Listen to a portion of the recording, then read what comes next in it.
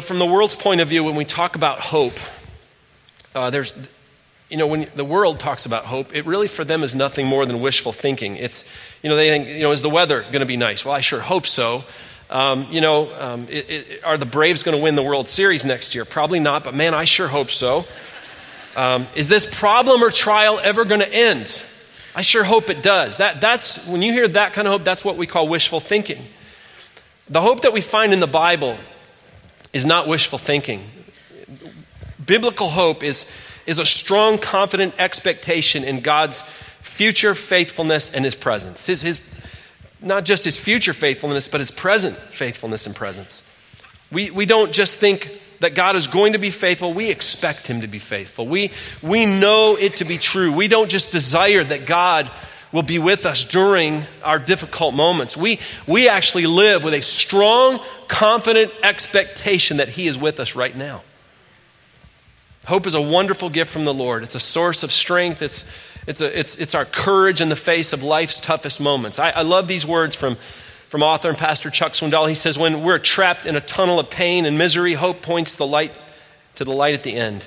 When we are overworked and exhausted, hope gives us fresh energy. When we get discouraged, hope lifts our spirits. When we are tempted to quit, hope keeps us going. When we lose our way and confusion blurs our destination, hope keeps us from panic.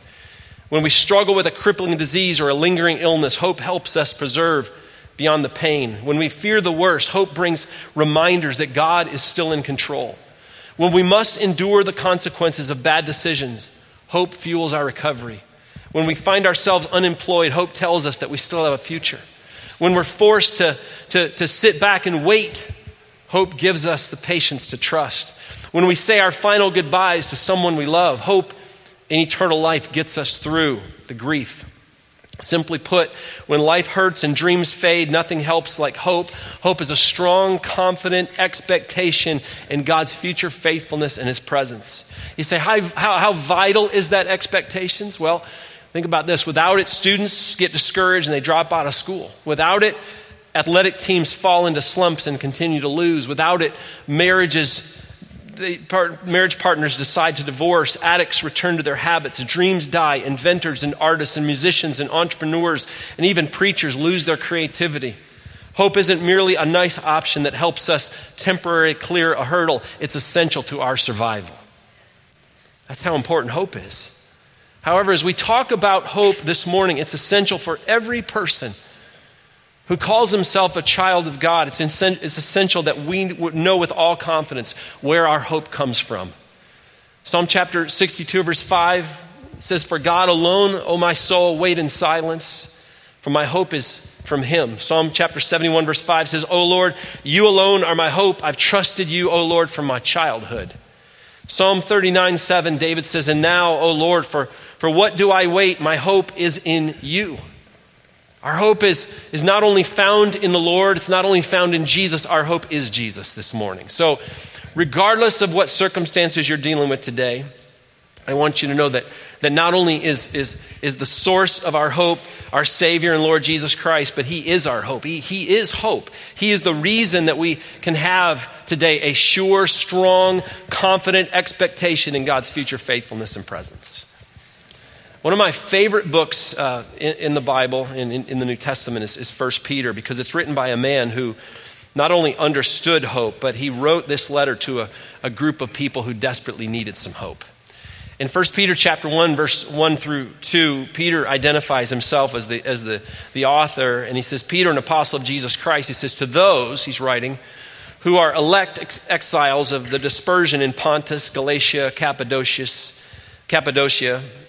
Asia, and Bithynia, according to the foreknowledge of God the Father and the sanctification of the Spirit for obedience to Jesus Christ and for the sprinkling with his blood." And he says, "May grace and peace be multiplied to you." Peter says that the people that he's writing this letter to are Jewish Christians who have been pushed out of Israel because of their faith. They are exiles. They're refugees. And they're suffering and being persecuted for their faith in Christ. Now, most of us in this room, we've never been through horrible persecution for our faith. Most of us, we know what it's like to feel mistreated, to be at some point maybe rejected. Some of you have faced abuse in your life. Others of you have experienced tremendous disappointment and discouragement. And here we are going into the Christmas season today. And some of you, you walk into this and you go, oh, not again. Because this for you is nothing more than a season of loneliness. For a lot of you, it's a season that brings up a lot of grief. And so fortunately, this letter that Peter writes not only brings us hope, but here's what it does. It helps to breathe hope into whatever it is that you're dealing with today. It's not just for first century believers in Asia or Galatia or Cappadocia. It's for believers today in Dallas, Georgia, in Marietta or Hiram or Cartersville or Douglasville or Ackworth or Powder Springs or Atlanta.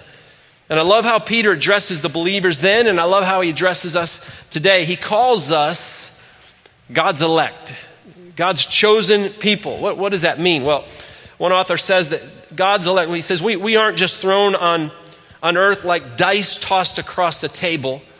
We are sovereignly and lovingly placed here for a purpose, having been chosen by God.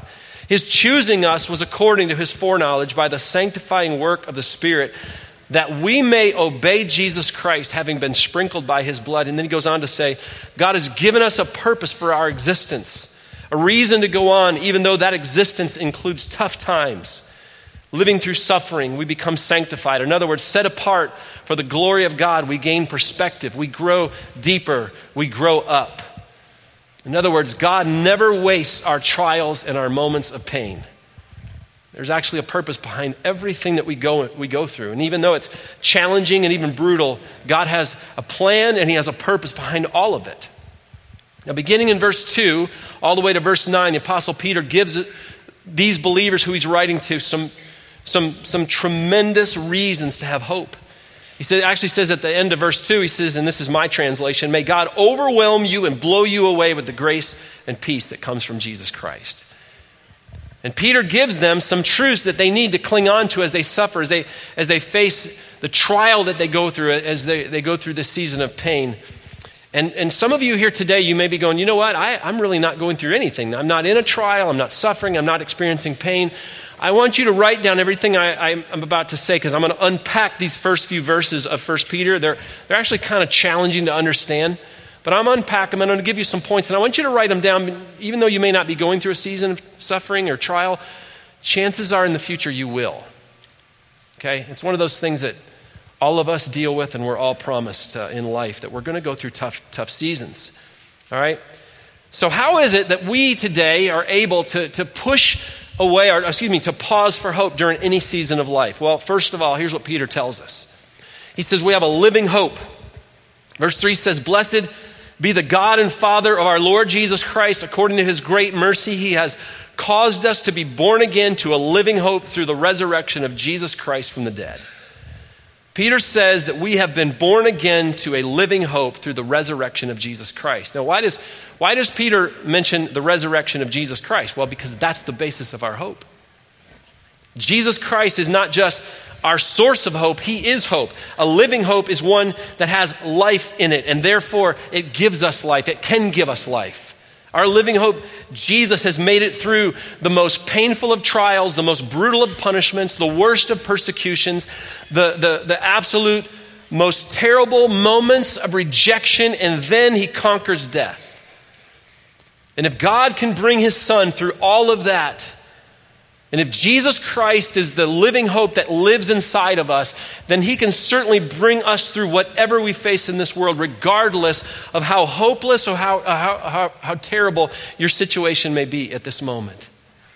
Imagine how empty the idea of hope must be in this world right now for people that don't have Jesus Christ as their anchor and as their strength. I can't even imagine. Looking at all that's going on in this world right now, politically, in our country, racially, everything, and just going, well, I just hope everything works out. Without Jesus Christ, hope is nothing more than a mental fantasy. It's like dropping a penny into a fountain and wishing for good luck or wishing upon a star. It just sounds like a good Disney song, but it's nothing more than wishful thinking.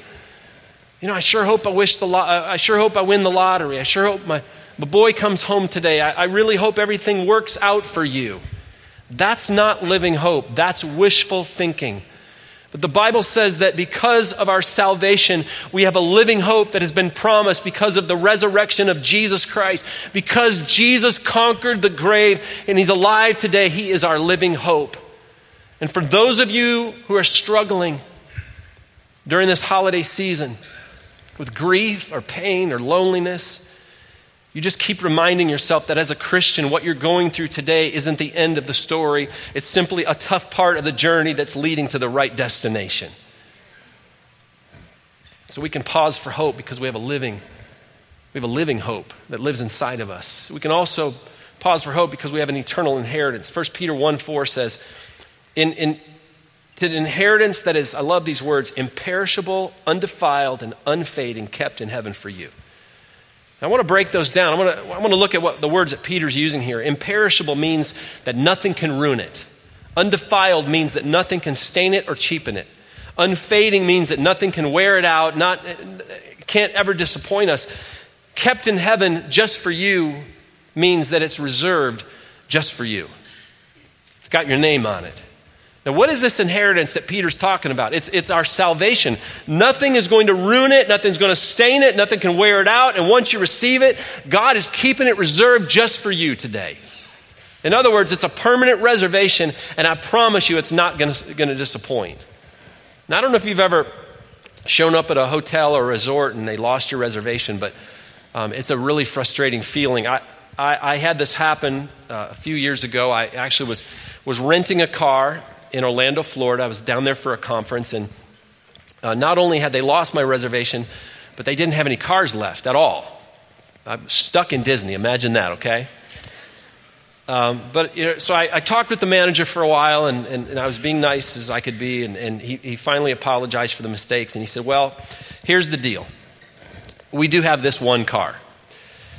Now, when somebody says something like that, it's really either going to be really good or really, really bad. Okay? Well, I didn't get the Maserati. Okay? I got the Humpty.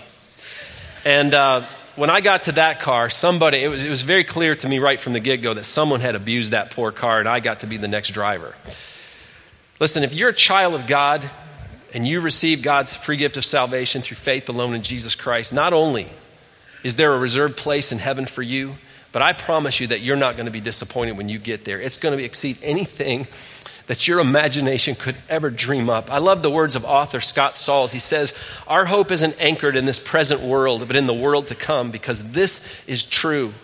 Because this is true, our long-term worst-case scenario is resurrection and everlasting life. How about that? An eternity of perpetual and unending strength and momentum and bliss. The wind will forever be at our backs. It will be a world in which, as C.S. Lewis has said, every day will be better than the one before. It will also be as the world, as J.R. Tolkien has said, everything sad will come untrue, sorrow will be no more, and all things will be redeemed.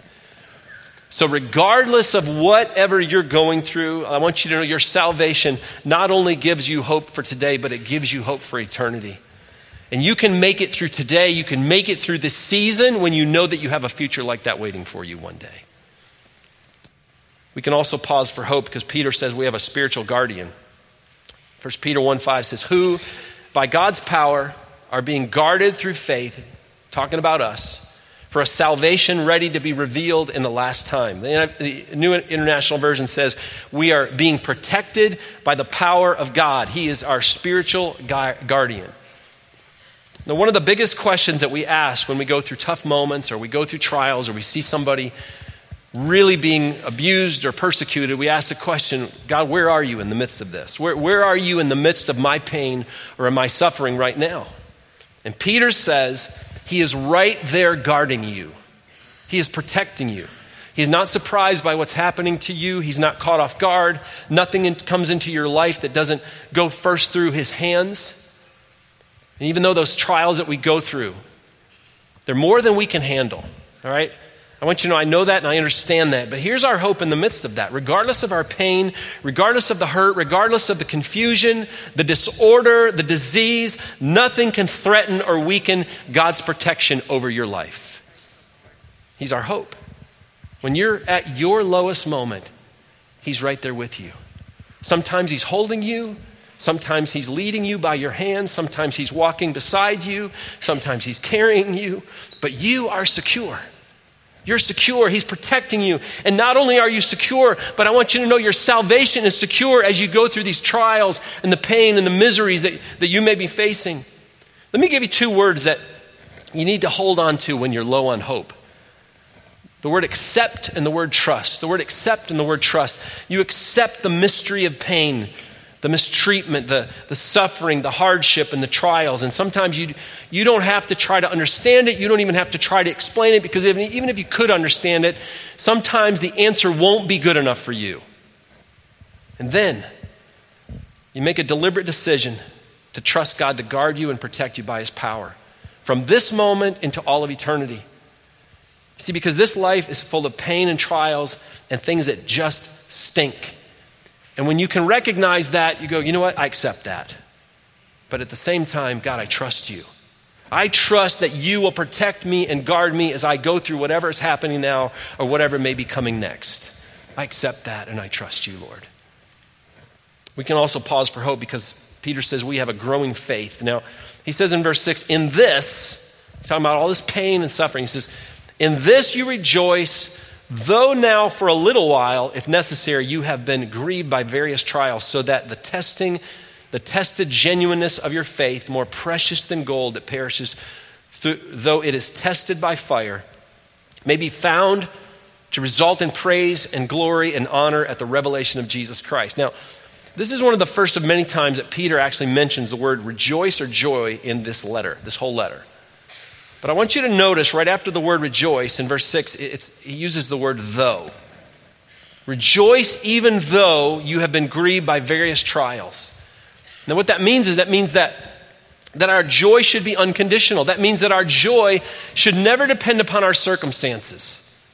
Our joy should never depend on our stuff. That means that our joy should still be there even when we're going through a trial. Now, we don't rejoice because we're going through hard times. We rejoice in spite of the fact that they're hard. Now, I want to make a couple comments about trials. I just want to take a little time out in the midst of this and go, because I want to unpack this a little bit. Because we all face them. And as I said earlier, if you're not facing one now, you will face one in the future. And the fact is that trials are necessary. And here's what Peter says about that. He says, trials prove the genuineness of our faith. They teach us humility. Trials bring us to a place of surrender and even helplessness. And where does that land us? Oftentimes it lands us right on our faces before God. And how does God look at humility? James tells us that he gives grace to the humble. Where does God want us? He wants us on our faces before him. It's a really good place to be. Let me tell you what has been over my life, the most effective way to humble this rebel heart of mine. Trials. What puts me on my face quicker than anything else? Trials. They're necessary. But they come in various forms. The word various here, Peter writes about, it literally means multicolored. In other words, our trials come in a variety of forms. There are various diseases, there are various forms of sorrow, there are various forms of difficulty. Trials are different and we are different. There are things that cause you great pain that may not impact some people that same way. There are things that cause me intense pain that doesn't impact you the same way. And that's because we are created differently and we need to give each other grace to be different as we go through tough times. Now, here's a cool thought. The only time that Peter uses this word various is in chapter 4, verse 10 of 1 Peter. And when he's talking about the word grace. And here's what he says. Each of you should use whatever gift you have received to serve others as faithful stewards of God's grace in its various forms. In other words, our trials are multicolored, but God's grace is also multicolored. Now, what are you getting at here, Brian? Well, that means that there's grace to match the trial that you're going through today. Okay? You might have a specific trial in your life that's just wearing you out. And God has a specific type of grace to match that trial. Okay? He has what you need.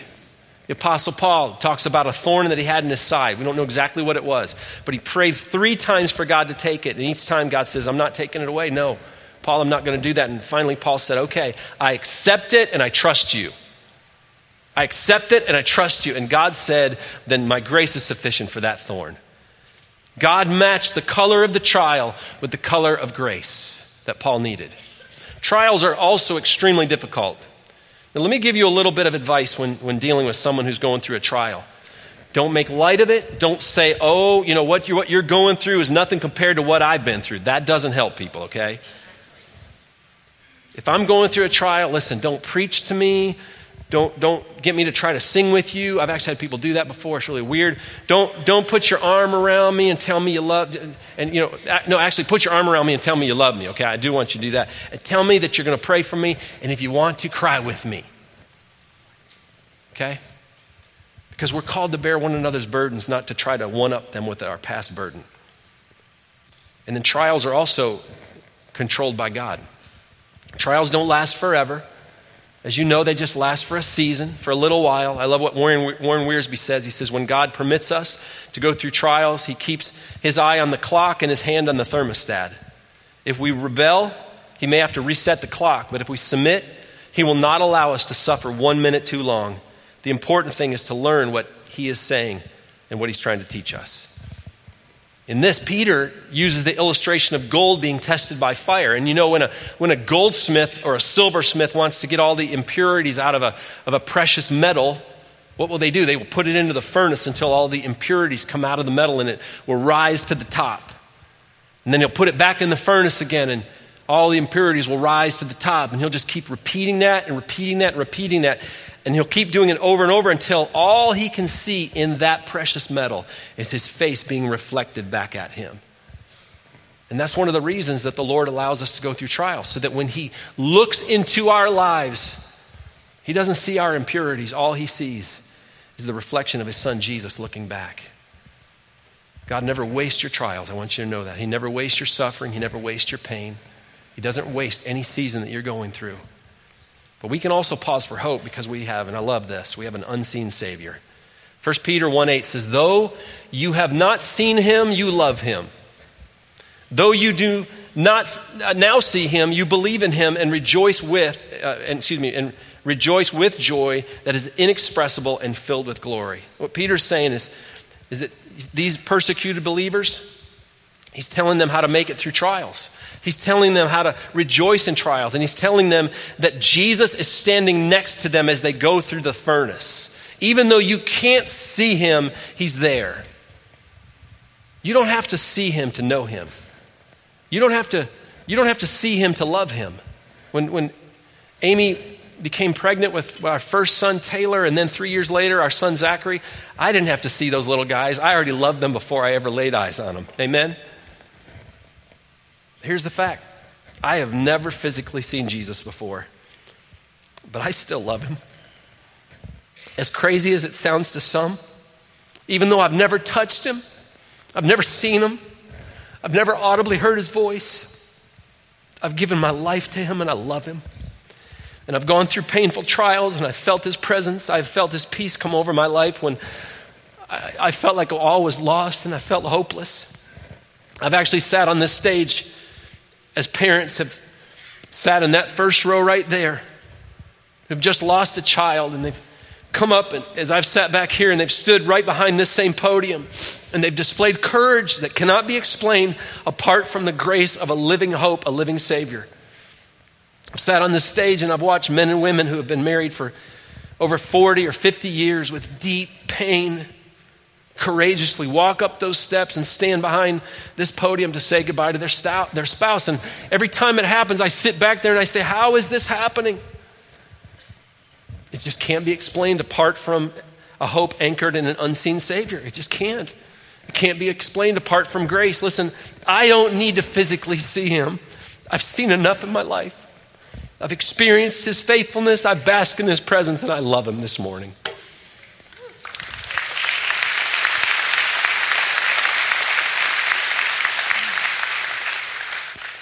And then Peter tells us we have a guaranteed deliverance.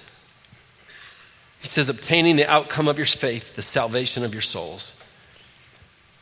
How many of you have ever flown before and taken a carry-on bag onto a plane? Raise your hand. You're smart. You say, why do we do that? Well, because we want the guarantee that our clothes and personal items are going to get to where they're going, right? If you've ever had an airline lose your bags, I promise you, you will become a fan of the carry-on bag. Peter makes a statement here to these scattered Christians who are going through this horrific trial. He says, when it comes to God's ability to deliver us through trials and to deliver our souls to heaven, to get you to where you intend to go, it's a guarantee. We have a hope greater than our sorrows. We have a hope greater than our suffering, than our trials. It's a strong, confident expectation in God's future faithfulness and presence. I want to close with this wonderful verse that I ran into a few days ago. I love it. I go back to it time and time again because it gives me tremendous hope when I get really tough texts or emails from people in this church or friends outside of this church. 1 Peter 5:10 says, and after you have suffered a little while, the God of all grace, who has called you to his eternal glory in Christ, will himself restore, confirm, strengthen, and he will establish you. The God of all grace will restore, he will confirm, he will strengthen, he will establish you. I mean, that's a great promise. And so I want you to know that whatever you're going through today, whatever pain this season means for you, if it's loneliness, if it's grief, if it's a longing that's inside of you, or this season brings up for you the loss of a loved one, or I just spoke with a man a few moments ago after the first service who just buried his daughter in October. Listen, regardless of what it is, what it has been, what it is right now, God says, listen, I'm going to get you through this. You're guaranteed. It's guaranteed delivery. And when it happens, I'm going to restore you, I'm going to confirm you, I'm going to strengthen you, and I'm going to establish you. Because Jesus is your living hope. We have an unseen Savior. We have a spiritual protector. Now I want to challenge you with something before you leave. And as I've said this again and again, this is the Christmas season. There are a lot of hurting people all around us. I want you to listen to this verse out of Romans chapter 15, verse 13. Apostle Paul says, may the God of all hope fill you with all joy and peace as you trust in him, so that you may overflow with hope by the power of the Holy Spirit. Let's let our lives, over the next several weeks, let's let our lives overflow with hope, that confident expectation in God's present and future faithfulness or presence. This Christmas season, let's be ambassadors of hope. When we're in the stores, when we're in restaurants, when we're in schools, when we're hanging out with friends, when we're on social media, when we're even in this building right here today, let's let our lives overflow with hope so that they can see the hope that we have inside of us. Let's let that hope draw others to Jesus, so that when all the craziness outside of this building is going on and people are getting all wrapped up in wishful thinking, hoping that things might get better, that when they look at our lives, they go, I don't know what's up with them, but there's a peace that no one else seems to have. There's just this subtle confidence about the future that I just can't seem to find. There's this, I don't know, there's just this overwhelming joy that just comes into their life. Even when they're going through tough times, they just seem to be okay. They don't crackle and fall apart. What is that? You're overflowing with hope. Because why? Because our hope is anchored in the source of our hope, Jesus, because he is hope. And so as we go through this season, let our lives overflow with hope so others may see the hope that we have and be drawn to Jesus during this time. Let's bow our heads. Father, we love you today. Thank you for hope. We want to pause. We want to push the pause button on the season. Before all the busyness and craziness starts, and for some it already has, we just want to pause and recognize you, Jesus, our unseen Savior, the source of our hope, our spiritual guardian, our living hope. Thank you. And we want to make sure as we look ahead, even with all of the stuff that we deal with through this season, and for a lot of people, it's challenging, it's painful, it brings up a lot of things. May we just push back and pause, push the pause button and say, Lord, regardless of what the next several days and weeks may bring, my hope is in you because you are my hope. If you're here today and you've never trusted Jesus Christ, your hope maybe is in yourself and your family, the country you were born in. I don't know. Maybe you went to church when you were little, and all your hope for eternity or even right now has been placed in something outside of Jesus and what only he has done for you by his death on a cross for you, where he paid for your sins so that you might have forgiveness and new life, redemption. If your hope is in anything outside of that, can I be honest with you today? You're hopeless. And yet Jesus Christ came to give you hope, to be your living hope today. And he wants to breathe hope into your life today through a personal relationship with him, and that can be received at this very moment. If you just want to pray with me, just say, Father, the source of my hope today for so long has been anything but Jesus. But today, I put my faith and my trust in Jesus. And I ask that he would be my hope for not only today, but for the future and on into eternity. And what he's done for me on the cross is enough.